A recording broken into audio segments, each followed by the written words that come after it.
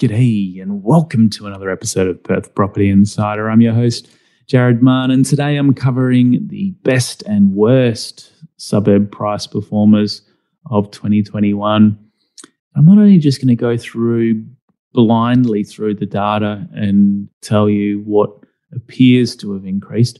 I'm going to go through how to use median price data, what are some of the ways it can be distorted, over what sort of periods is there accuracy when using the data, and how I go about using all of this for suburb selection. And I'll be gleaning what insights I can from the data that we've got, and it's a nice way to reflect on how our market's going overall as well. So let's go inside. Welcome to Perth Property Insider, where you will learn how to grow your wealth and improve your life using Perth property. Our show is brought to you by Investors Edge Real Estate, the highly rated and award-winning property management specialists servicing the whole of Perth. Now, here is your host, Jared Mann.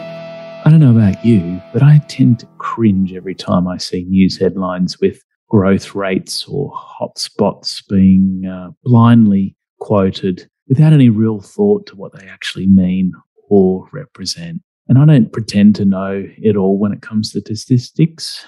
I barely say the word, but I thought I would share some of my insights as to how the median price data can be used, what it actually means, and then take a look at some of the best and worst performers of 2021 and some of the other ways that we can draw conclusions from this data. So what is the median house price anyway? Well, it's the price that half the properties in a region, whether that be a suburb or a submarket or the whole of Perth, half of them have sold above that price and half of them have sold below.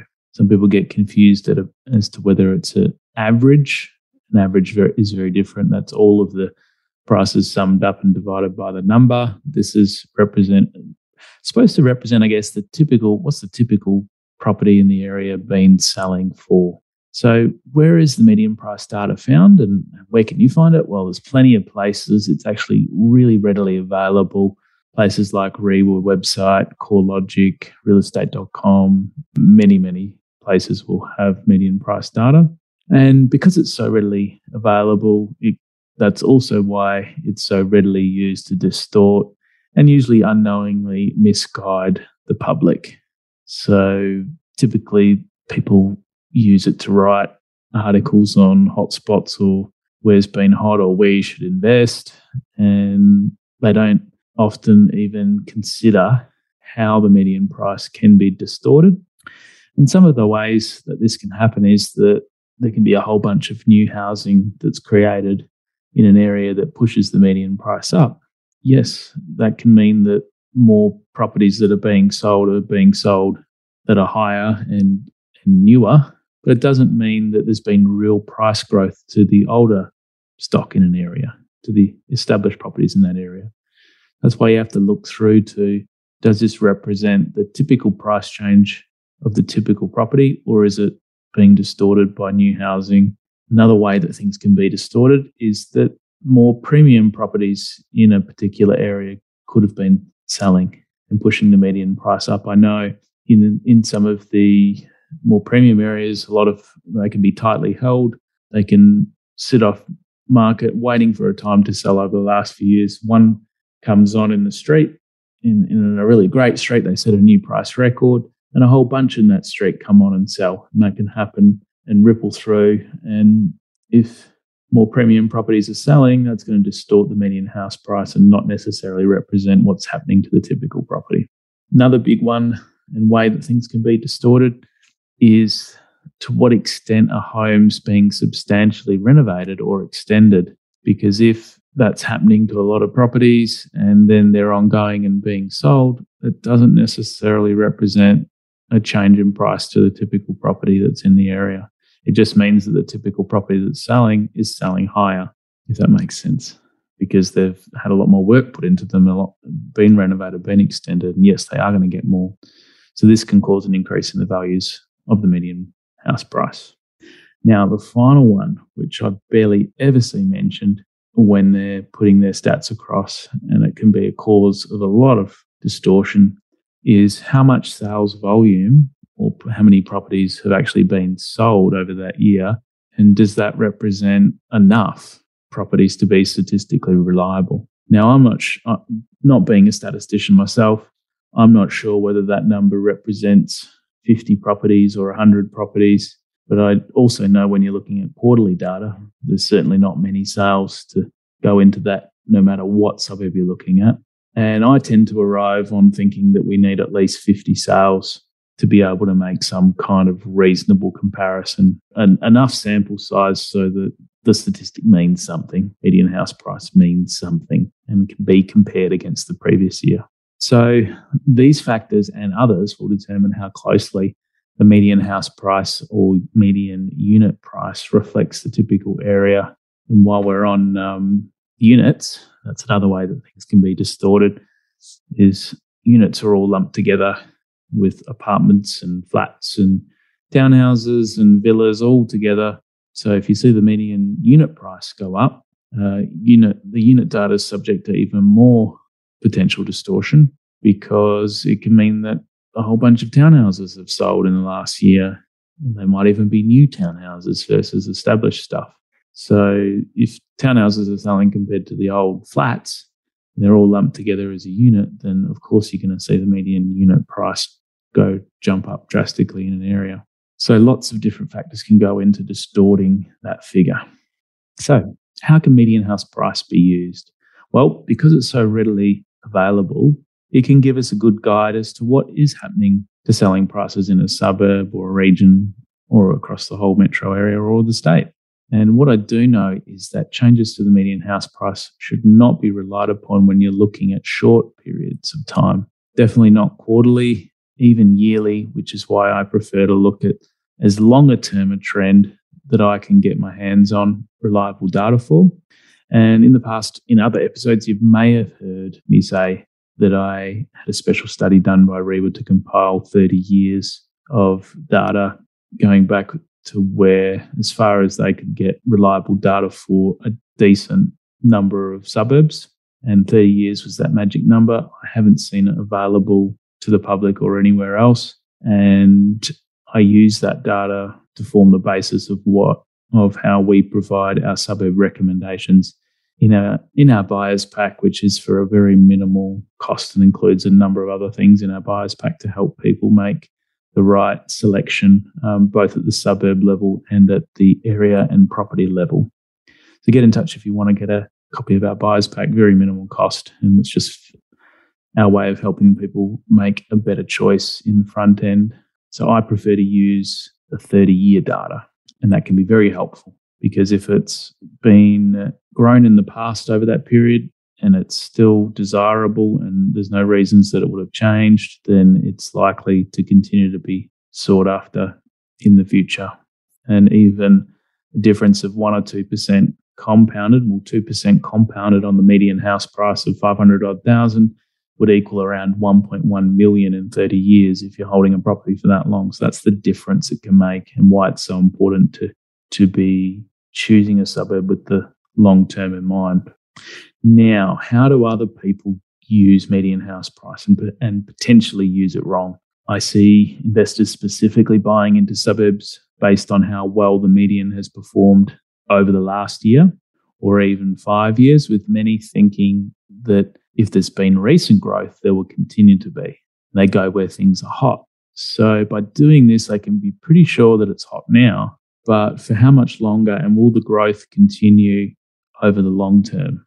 Well, I don't have answers to either of those last two questions, and that's why I prefer to land on proven history of long-term performance and not, be steered to where something's hot now, because it's usually not hot for long. And some of the research I've done will prove that to you later on. So hang in there. We'll cover that in a minute.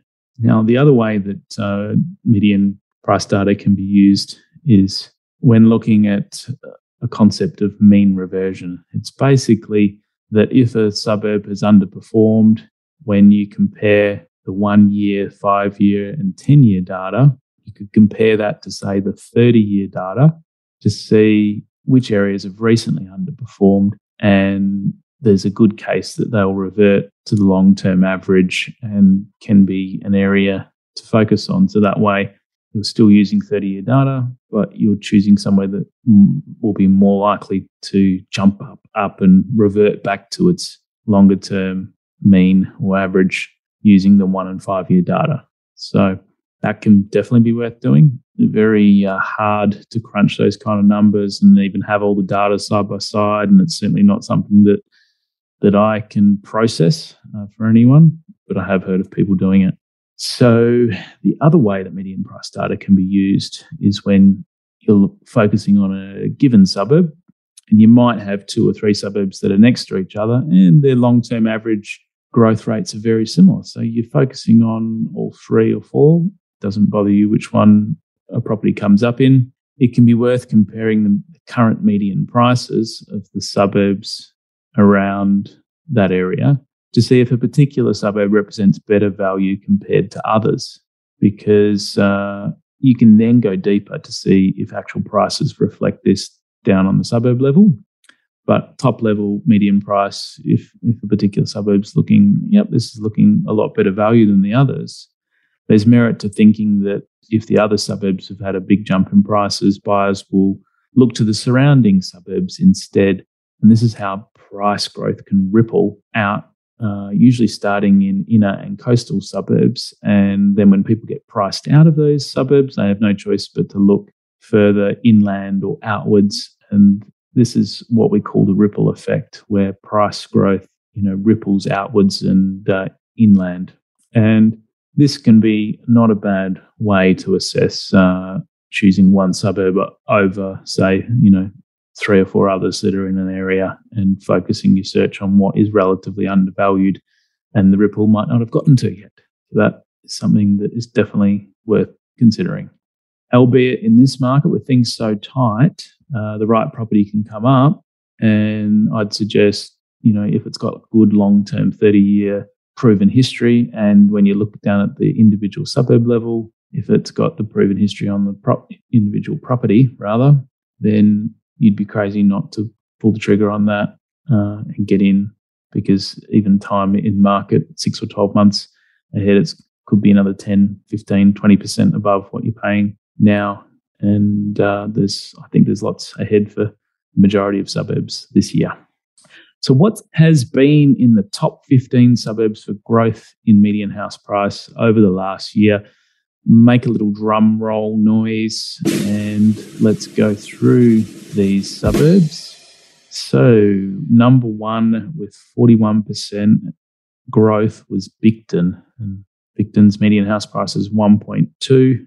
It seems to have had a big jump, and obviously more premium properties getting sold there to push that up, and some real growth too, no doubt.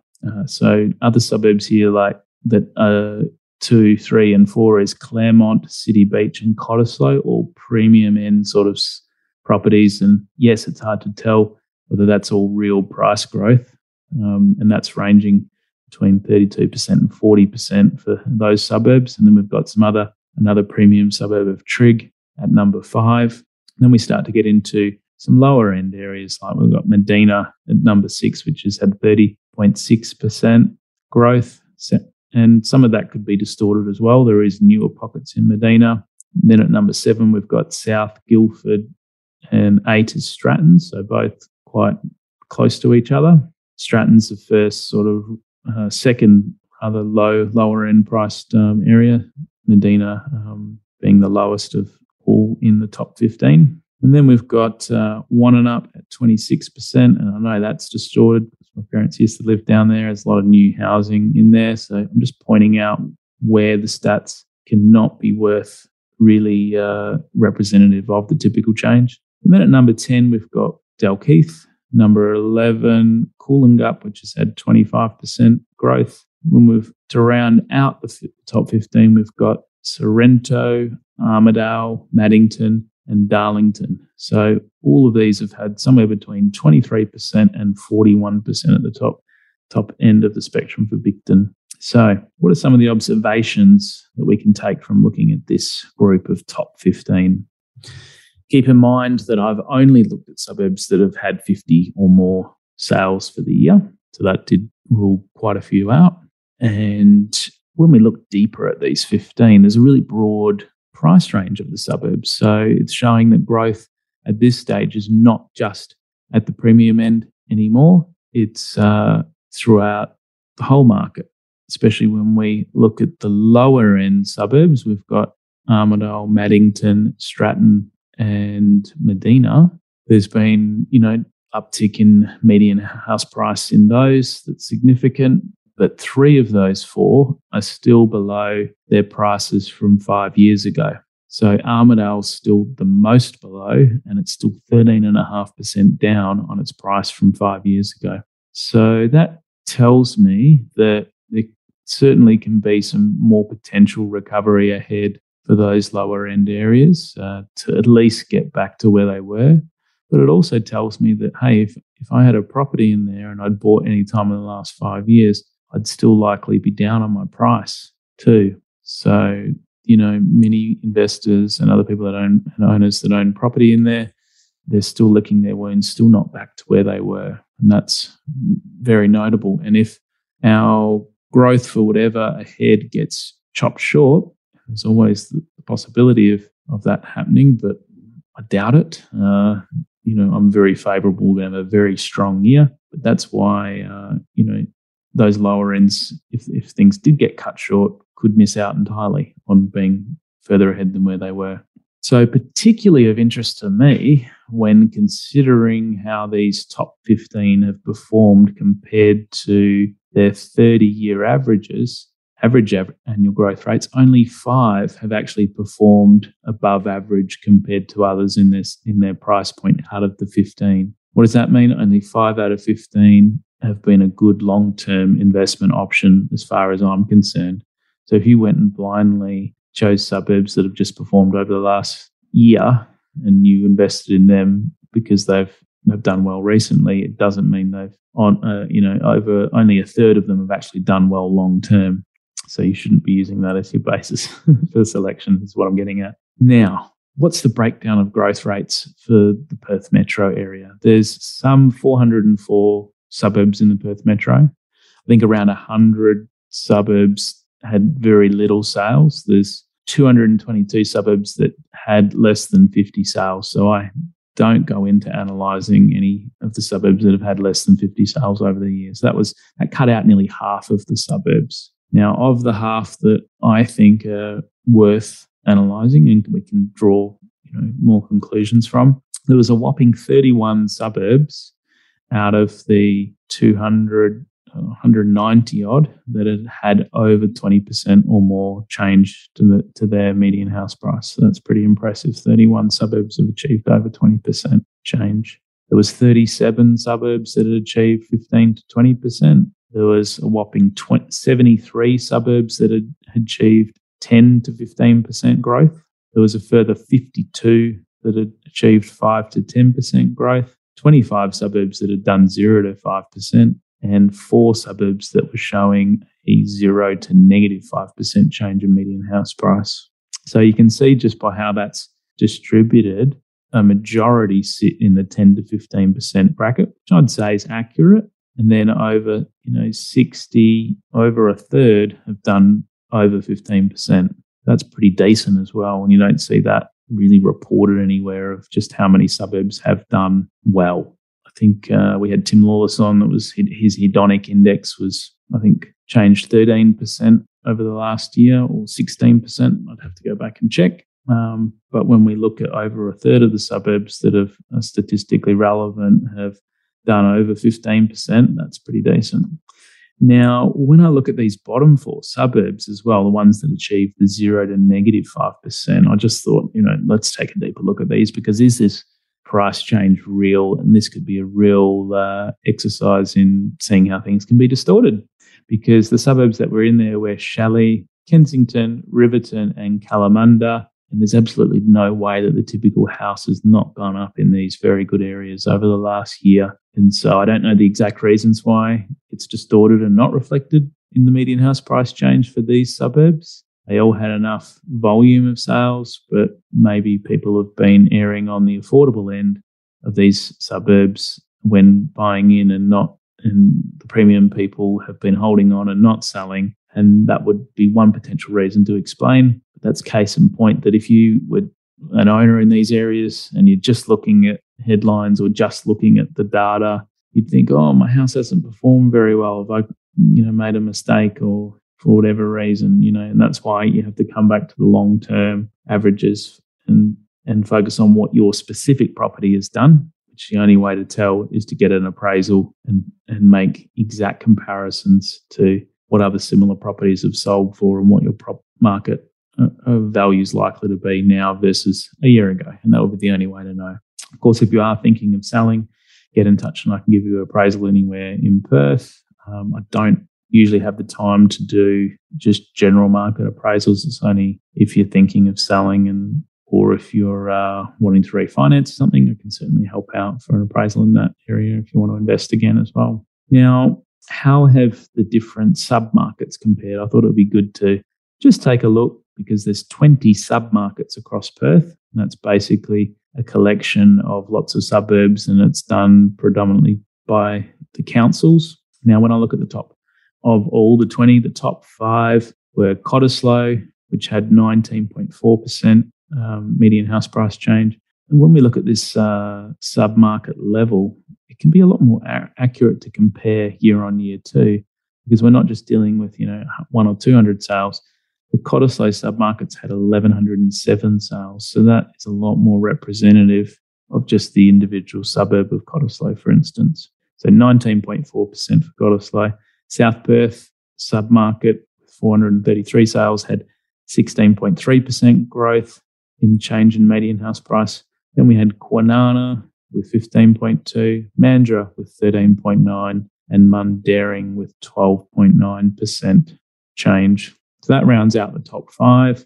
At the other end, the worst of things, we had Stirling and Armidale. And Stirling showed a 4.3% change and Armidale a 5.2% change. So must have been a lot of other suburbs out in Armidale that didn't perform well as far as the median house price goes, because Armidale itself as a suburb did very well. So I'm sure that's offsetting, some of the others that didn't do as well as far as the statistics go anyway. So that's the submarkets. Now, boy, you can probably tell if you've got this far in listening that it can be easy to get lost in analysis paralysis, with the more you know potentially holding you back from taking action. So let's take a step back, shall we? How do I actually approach suburb selection to try to keep things simple and not get lost in analysis paralysis?